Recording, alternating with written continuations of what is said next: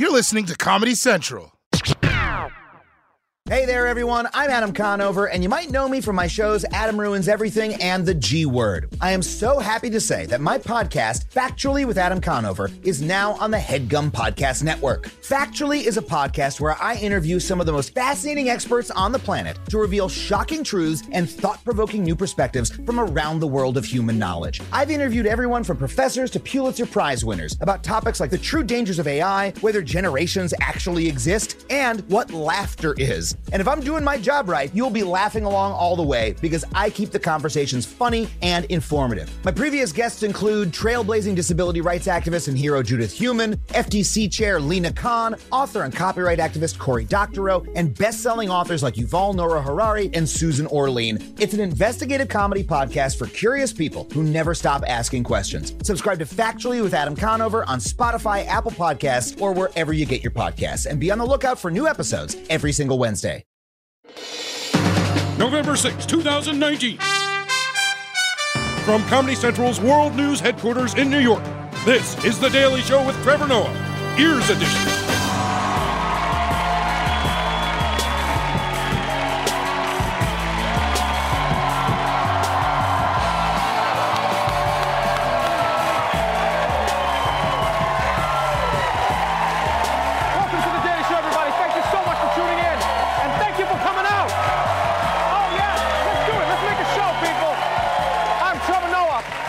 Tonight is a Democratic presidential candidate from the great state of Texas. Julian Castro is joining us, everybody. Also on tonight's show, why billionaires are having nightmares, why Nazis aren't jerking it, and Kentucky slaps Donald Trump in the face. So let's catch up on today's headlines. Let's kick it off with Election Day. It's the one day of the year when it's not creepy to hang out in an elementary school. And yesterday, we saw that Democrats are still riding their blue wave. Democrats claiming victory in two key races they say are precursors of what's to come. In Virginia, the former red state turning blue. Democrats securing control of all levels of power for the first time in a generation. In Kentucky, Democrat Andy Beshear claiming victory over incumbent Governor Matt Bevin. The president made the Kentucky race a referendum about himself. If you lose, they're going to say Trump suffered the greatest defeat in the history of the world. This was the greatest. You can't let that happen to me.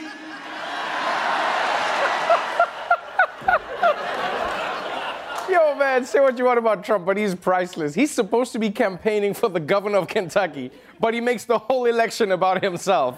Don't let it happen to me, guys. It's like, what about me? Shut up, it's about me.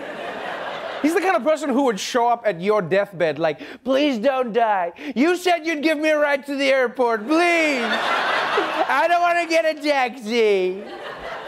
But yes, last night was a good night for the Democrats. They won the governor's race in Kentucky, and they managed to change the Virginia State House from red to blue.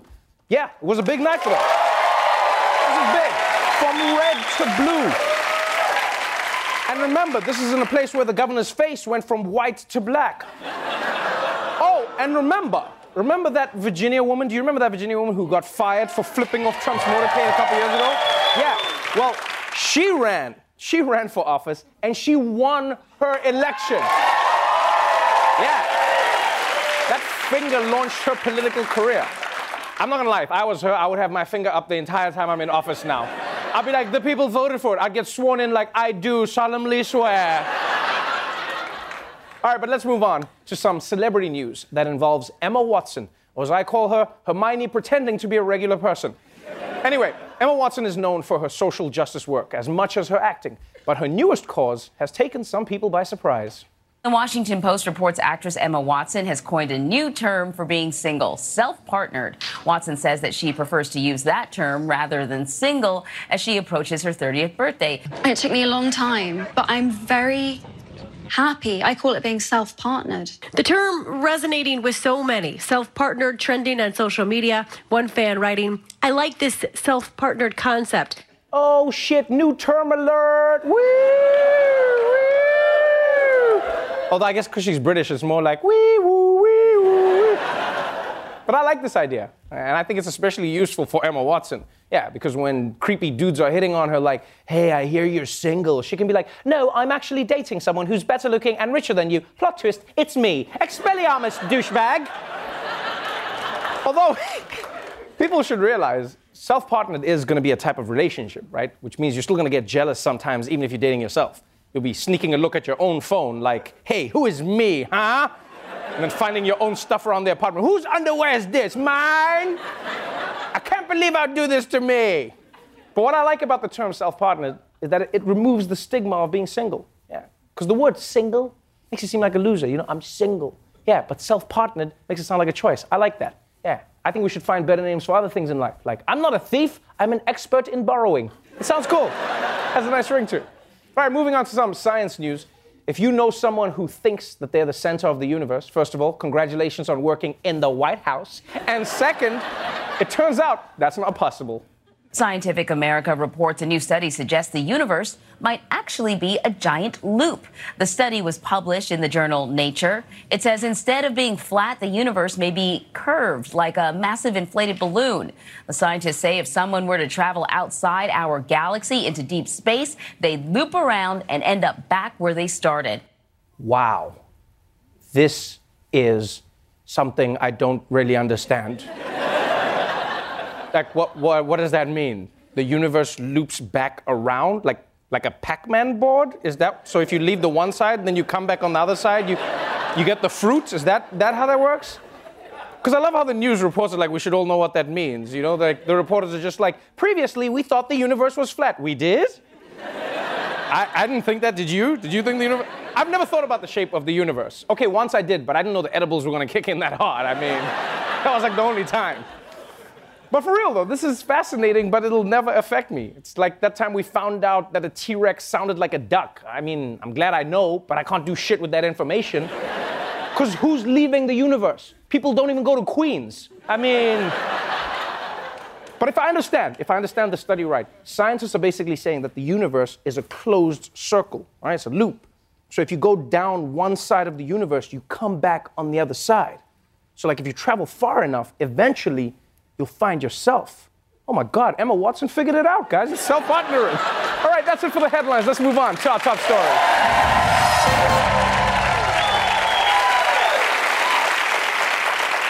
Now that Election Day 2019 is officially over, the next big voting day on everyone's calendar is November 3rd, 2020. It's the day Donald Trump will face off against the Democratic nominee or his parole board. Nobody knows. Nobody knows. But before that day, the Democrats need to decide who their champion is going to be. So let's catch up on the latest in the Democratic race in our ongoing segment, World War D.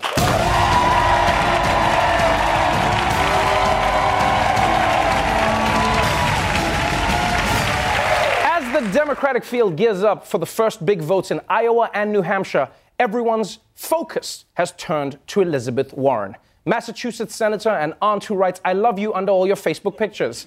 Over the past few weeks, Warren has shot to the top of the polls thanks to her support among college graduates, Hispanic voters, and kids who ate lunch with their English teachers in middle school.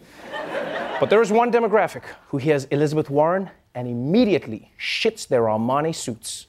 Newly minted Democratic frontrunner Elizabeth Warren, she has got Wall Street on edge, some would say in a full-blown panic. Headline after headline with ominous warnings about dropping markets, investors running scared from the prospect of Elizabeth Warren being our next president. Some Democratic donors on Wall Street are reportedly threatening to vote for President Trump or sit out of the 2020 election cycle if the party nominates Elizabeth Warren. I think Wall Street, and especially the banks, have every right to be extremely concerned about a Warren presidency. Look, I've got to tell you, when you get off the desk and you talk to executives, they're more fearful of her winning. I mean, I've never heard anybody say, look, she's got to be stopped. Yes, Wall Street bankers are more terrified of Elizabeth Warren than they are of a surprise gust of wind. Oh no, my cocaine! Wah! Deep breaths, deep breaths, deep breath.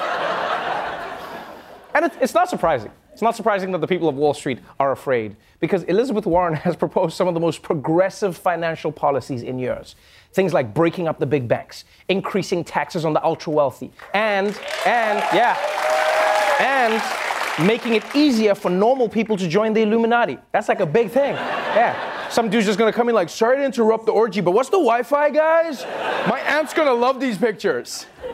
Now, it's kind of hard to take the Wall Street crowd seriously. And not just because they still think Bluetooth is cool, but also because this isn't the first time they've predicted the end of the world.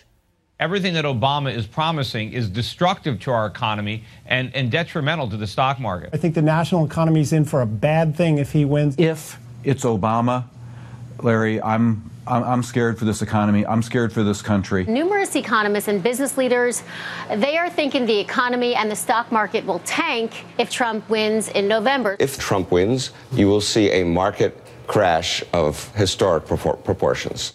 Yes, for both Trump and Obama, analysts claimed that the stock market would tank. But do you know what actually happened? The exact opposite. It's been going up for 10 years. Because you see, in many ways, the stock market is a lot like a penis, right? There are many situations where you swear it's going to be down. But surprise, surprise, it just keeps rising. And nobody knows why. You're like, dude, seriously? At grandma's funeral? I'm not controlling it. I don't understand why. It's just happening. So the 1% are clearly not excited at the prospect of Elizabeth Warren winning the White House. But according to these billionaires, they aren't just anti-Warren because she's threatening their wallets. No, they don't like her because she's also hurting their feelings. The battle of the billionaires continues after Leon Cooperman was brought to tears yesterday on CNBC. Cooperman was and has been very critical of Elizabeth Warren's proposed wealth tax. I don't need Elizabeth Warren telling me that I'm a deadbeat and that billionaires are deadbeats. The vilification of billionaires makes no sense to me. People can not only see the emotion on your face, but hear it in your voice when you talk about this, Lee. Why? I care.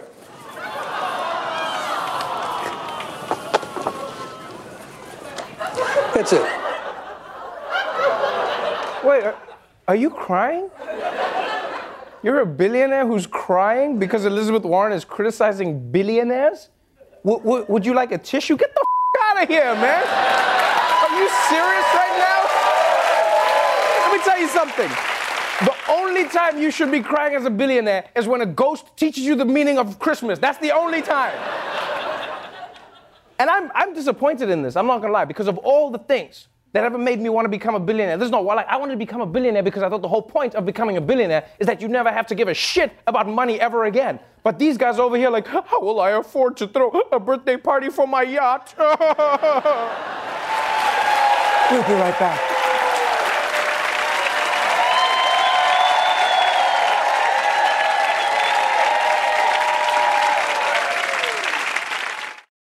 Hey there, everyone. I'm Adam Conover, and you might know me from my shows Adam Ruins Everything and The G Word. I am so happy to say that my podcast, Factually with Adam Conover, is now on the HeadGum Podcast Network. Factually is a podcast where I interview some of the most fascinating experts on the planet to reveal shocking truths and thought-provoking new perspectives from around the world of human knowledge. I've interviewed everyone from professors to Pulitzer Prize winners about topics like the true dangers of AI, whether generations actually exist, and what laughter is. And if I'm doing my job right, you'll be laughing along all the way because I keep the conversations funny and informative. My previous guests include trailblazing disability rights activist and hero Judith Heumann, FTC chair Lena Khan, author and copyright activist Cory Doctorow, and best-selling authors like Yuval Noah Harari and Susan Orlean. It's an investigative comedy podcast for curious people who never stop asking questions. Subscribe to Factually with Adam Conover on Spotify, Apple Podcasts, or wherever you get your podcasts. And be on the lookout for new episodes every single Wednesday.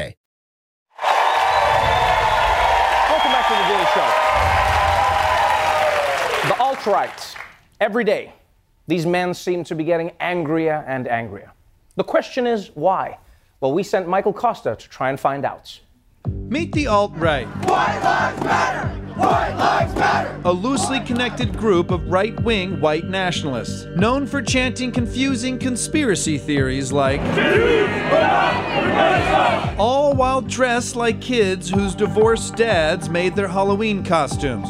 And these World War II reenactment rejects have one other thing in common. They are angry.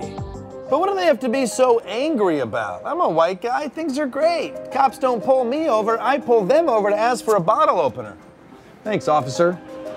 No, you have a great day. There's no logical reason why the alt-right should be so angry. They're kind of winning. But what if there was a deeper reason for their frustration? Across the alt-right movement, leaders are telling young men not to masturbate. Wait. What? Clinical psychologist Dr. David Lay has a theory about why these young men are so angry. They're not strangling their pepes. They know how to masturbate. They're not going side to side, right? They know it's up and down. I don't think this is a technique issue. They are actually trying not to masturbate. Used to take me hours. Now it's like, yeah, you know what I mean? Well, I have one hand, so, right. you know, it gets lots of practice. This guy masturbates. Dr. Lay explained that the main proponents of this no-wank philosophy were the Proud Boys. Masturbation is lack of impulse control. The Proud Boys believe that not masturbating increases their testosterone and makes them more desirable to women, which brings up one question. Is it working for the Proud Boys? Research actually finds that less masturbation reduces testosterone. So there's evidence that masturbating makes you a more masculine man. A lot of really good things happen in your body and your brain. But also research is finding that people who watch more pornography, they are more feminist, and interestingly, they develop more egalitarian values over time. You're right. I watch a lot of gangbangs, and one day I thought, oh my God, women have it so hard. This isn't fair.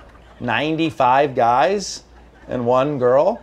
We need some better representation here. And the Proud Boys are just the tip. There are stroke shamers all over the alt-right. So Canadian psychologist Dr. Jordan Peterson, he's leader in the alt-right movement in Canada. And he tells young men there's nothing noble about masturbating to pornography. That's terrible. I mean, what else are they going to do up there in between periods of hockey?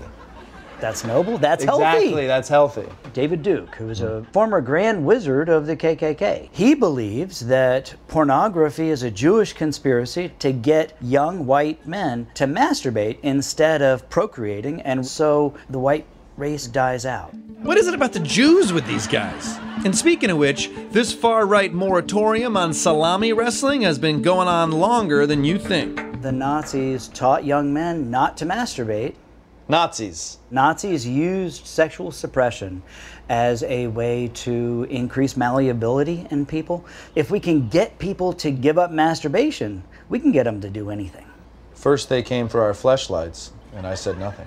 So it's not just the insidious beliefs, mob violence, and haircuts. The alt-right jacked this off the Nazis too? They're teaching these kids to hate themselves, to be ashamed of themselves, and then they can exploit them. Wow. They go down this rabbit hole of these extreme, dangerous beliefs and become radicalized. So what you're saying is masturbation can save lives? Definitely. You know what? Let's do it right now. Let's show them all. Let's go. I love talking to you, man. Come on. Take out your dick!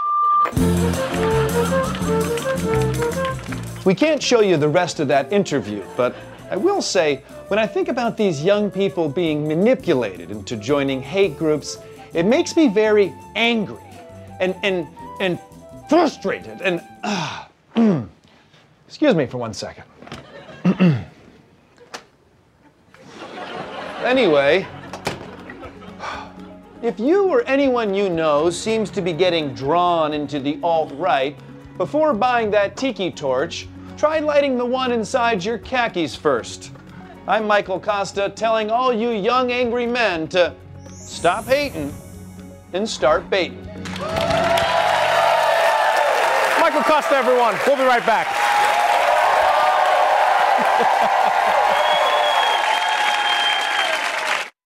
Hey there, everyone. I'm Adam Conover, and you might know me from my shows Adam Ruins Everything and The G Word. I am so happy to say that my podcast, Factually with Adam Conover, is now on the HeadGum Podcast Network. Factually is a podcast where I interview some of the most fascinating experts on the planet to reveal shocking truths and thought-provoking new perspectives from around the world of human knowledge. I've interviewed everyone from professors to Pulitzer Prize winners about topics like the true dangers of AI, whether generations actually exist, and what laughter is. And if I'm doing my job right, you'll be laughing along all the way because I keep the conversations funny and informative. My previous guests include trailblazing disability rights activist and hero Judith Heumann, FTC chair Lena Khan, author and copyright activist Cory Doctorow, and best-selling authors like Yuval Noah Harari and Susan Orlean. It's an investigative comedy podcast for curious people who never stop asking questions. Subscribe to Factually with Adam Conover on Spotify, Apple Podcasts, or wherever you get your podcasts, and be on the lookout for new episodes every single Wednesday.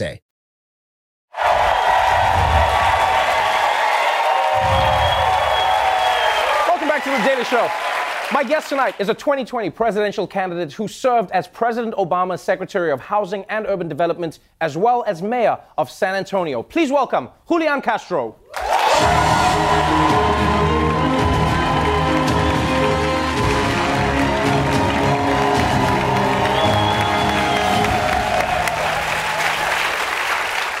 Welcome back to the show. Good to be back. Oh, you got some love in the audience. There you go. So here you are on the campaign trail. Before we get into it, I just want to say this up front. Beto O'Rourke was just on the show.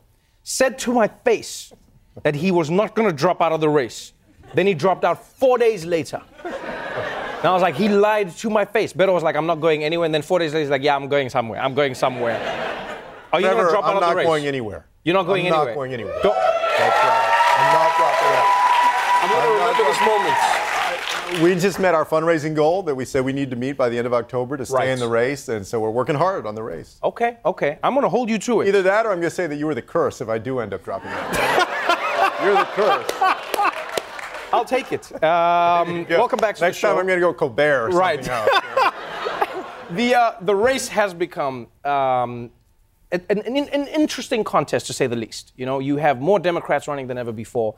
You have a field that likes each other, but then there are a few fractions within the party that have started to show, you know, there's the old versus the young, there's the ultra-progressive versus the more moderates. You have, in many ways, seemed to be aligned with many of the policies in and around Elizabeth Warren. She said she's loved your policies. You've said you've loved her policies. What do you think it is about the two of you that has stirred up this romance in and around policy? It's a policy romance. That's what it is. Yeah, she's got a great team over there, and she's fantastic. Yeah, I mean, I think she's done a very impressive job on the campaign trail. I mean, if you look at where she was earlier in the year and you look at where she is now, in many ways the front runner, I've told her, you know, you're doing I think right now she's doing a fantastic job of fusing her biography. People need to know who you are and why you're running with her policies. Right. And I've told her that. I mean, she's doing a great job at storytelling with a purpose. And, so kudos to her for what she's up to. Many people have said that is what you have in many ways, is you have a story and a purpose as well. You know, what's difficult in this race is many of the candidates have said it feels a little bit like chicken and the egg, in that if you have low polling numbers, the media doesn't give you the coverage. Because you don't have media coverage, your polling numbers can't go up. So how are you trying to get out to voters to say to them, hey, I am a viable choice for you? Yeah, well, I mean, also, you had several of these folks from D.C. that started off by transferring millions of dollars into their presidential campaign bank account, right? Right. And also, you notice that a lot of the media focus on people who are in power in D.C. That's the way it works. It revolves around D.C., and so there's a gravitation toward that. I think you start off with an advantage. Even though I have some of the most relevant experience in this race, I was a big city mayor and a cabinet secretary, I have executive experience, I was starting from scratch. You know, I obviously hadn't run for president before, hadn't run for governor or senator. But since then, it's been a process basically of catching up. And I hope folks have been noticing that our campaign has been very different from most of the other campaigns. In what ways? I've been bold, I've been fearless. I wasn't afraid to tackle the issue of immigration in April before anybody else was talking about that. You had a lot of people backtracking, being afraid of taking on Trump on immigration. Right. I knew that a lot of people would think, hey, you know, if you were releasing the immigration plan, people are going to think you're the brown guy doing brown things. But I said, no, I mean, this guy thinks that he's going to win on this issue. And the way to face a bully is not to back up, but to actually present a strong, compelling vision of your own for the future. That's what I did on police reform. Well, before you move on, though, That is an interesting point that you bring up, because what you said at the debates became a talking point that has followed the Democrats now, and that was, you said you want to decriminalize illegal border crossings. Now, it is a very confusing term because some people think that means crossing the border into America illegally means you could just come into America. But that's not what it is. That's not what. That's so right. what does it mean for those who don't understand the term? What it means is we would go back to the way that we used to treat somebody crossing the border without permission, which is that it would be a civil offense, so there would still be accountability, but we would remove this misdemeanor that Trump has weaponized to separate migrant parents, incarcerate them, separate them from their children. So, this law that he's using to do this, that he's weaponizing, Section 1325 of the Immigration Nationality Act, it was in effect from like 1929 to just after 9/11, but it wasn't enforced by Republicans, by Democrats, and then after 9/11, and especially with Trump, it got weaponized. We don't need it. We can still have border security, but treat people with common sense and compassion instead of this damn cruelty that this guy or a future administration might want to use. Has it been a bit frustrating for you? Has it been a bit frustrating for you at times being asked questions about Hispanic voters where people oftentimes automatically assume that Hispanic means illegal immigrant or undocumented worker? Or it seems like there is this implied notion in America. As soon as people say the Hispanic votes, and then people go like, oh, that means undocumented, or that means people who are DACA dreamers, etc. Has it been hard to explain to people that it's not a homogenous group? I mean, there's more than enough, I think, bullshit to go around when it comes to this. They talk about, you're right. There's a one-dimensional view of a lot of the Latino community. Yes. And a lot of people, when they think of the Latino community, they think that you just got here 5 minutes ago. Right. My grandmother that I grew up with got here in 1922. Also, when people think about or talk about the working class, they always say the white working class. Right. But what about the black working class, the Latino working class, the Native working class, the Asian American working class? By implication, there's this sense that if we're talking about people who have to work for a living or working for a living, that it does, it only includes the white working class. And so there's, more than enough in our political talk that points people in bad directions and making assumptions. What I've tried to do is just bust through all of that, and not be afraid to take all that on. Do you think that some of the front runners in this race and some of your peers have made the mistake of focusing only on those voters? Because people speak about them, they'll go like in Pennsylvania, they'll go like in Wisconsin, we've got the white working class voter, we have to win back. And some say that there is a risk of alienating black and Latino working class voters who go, well, what about me? Do you think the party has maybe gone too far in one direction? I mean, I think we have to do both of those things, right? And that's what I've been trying to do. I mean, I think that my campaign has spoken to issues of economic opportunity and also racial and social justice and fuse those better than any other campaign, right? Because we do have to go into Michigan, Wisconsin, and Pennsylvania. But remember, those are states that have rural components that are mostly white. They also have Detroit and Milwaukee and Philadelphia that are urban and very diverse. Right. So we have to be able to do both of those things, not even to talk about places like Florida that are 29 electoral votes, that if we won there, it would give us some room or win the election in and of itself, or my home state of Texas that is very urban and also very rural. So we need a candidate that can do both of those things, and I know that I can do both of those things. Energize that Obama coalition that he put together in 2008, supercharge that, bring people off the sidelines and into the voting booths. But I think that you're going to have to break through by being bold and fearless, and that's what I've tried to do.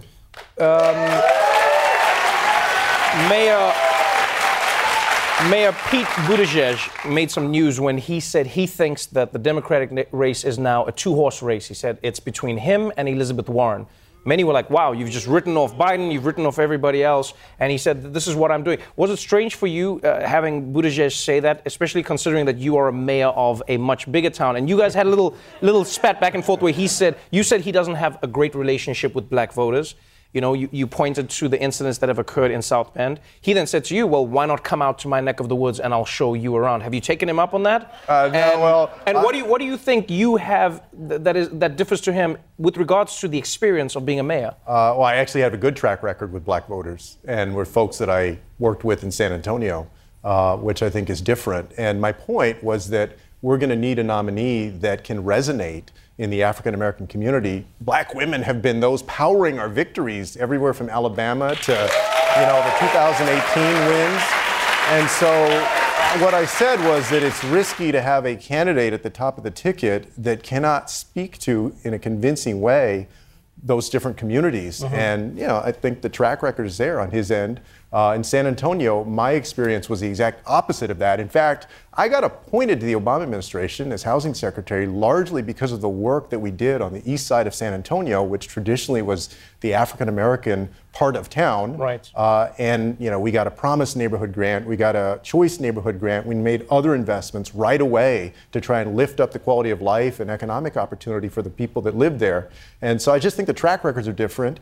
I'm sure that there's some things that he's done that are good things, and I have a lot of respect for Mayor Buttigieg, but I do think that our experience level is different. You know, I don't need to go see South Bend. I saw 100 different cities when I was HUD secretary, and I was mayor of a city that's 14 times larger than South Bend. In fact, we could almost fit South Bend in our Alamo Dome in San Antonio. Right? So, you know. Let me ask you this. You have stood out in the field for many reasons, but one in particular, and that has been that you haven't been afraid to come at your Democratic rivals in this race in a friendly way, but you haven't been afraid. You know, with Buttigieg, you've not been afraid to say, hey, you don't have a good track record with black voters and you don't have a good relationship with them. The polls are showing that. You took a bit of heat during the debates for saying to Joe Biden that he was forgetting what he had just said, and he had. And people said no. They were like, Julian, we felt like that was disrespectful. You know that people are saying Biden's mind is slipping. Why would you say on the debate stage that he's just forgot something that he clearly forgot that he said? Do you think that like there's a respect or a certain level of like treading lightly that needs to be applied in the Democratic race, or is there a reason you've gone no? I'm just going to tell it like it is. Well, I mean, I've tried to tell it like it is. You know, with Biden. That was a reaction in that moment. You know, I was not trying to suggest what the mainstream media ran away with. It was that he had said buy-in, and then he said he didn't say buy-in, and I was just saying, did you forget that you said buy-in? And so it was a reaction to that. But yeah, I mean, look, I grew up with a mom that was a Chicana activist, a Mexican-American civil rights activist. And for a long time, you know, I thought that there was no point in getting involved in politics because my mother had kind of come from an outsider's perspective, and I wondered whether this democratic process ever produced anything for people. And so when I run for office, I'm not just running to run. If sometimes it seems, you know, sharp or pointed, it's because I actually want to make a difference for people. I want it to go somewhere. And every time I've had the chance to serve, I actually have a track record of getting things done, things that I can point to that lift people up. And so, you know, yeah, I mean, I want to tell it like it is. I want to tell the truth. I'm very respectful to people, but I'm not afraid to take people on either. And you know what? I think that in the fall of 2020, when the Democratic nominee is standing up there on the debate stage with Donald Trump, you better damn well make sure that you're sending somebody that can fight for themselves and fight for you up against Donald Trump, because you know that he's not going to play nice. Yeah, he's going to play nice. Makes a lot of sense. Thank you so much for joining us on the show. Thank you. Great to have you back here again. Julian Castro, everybody.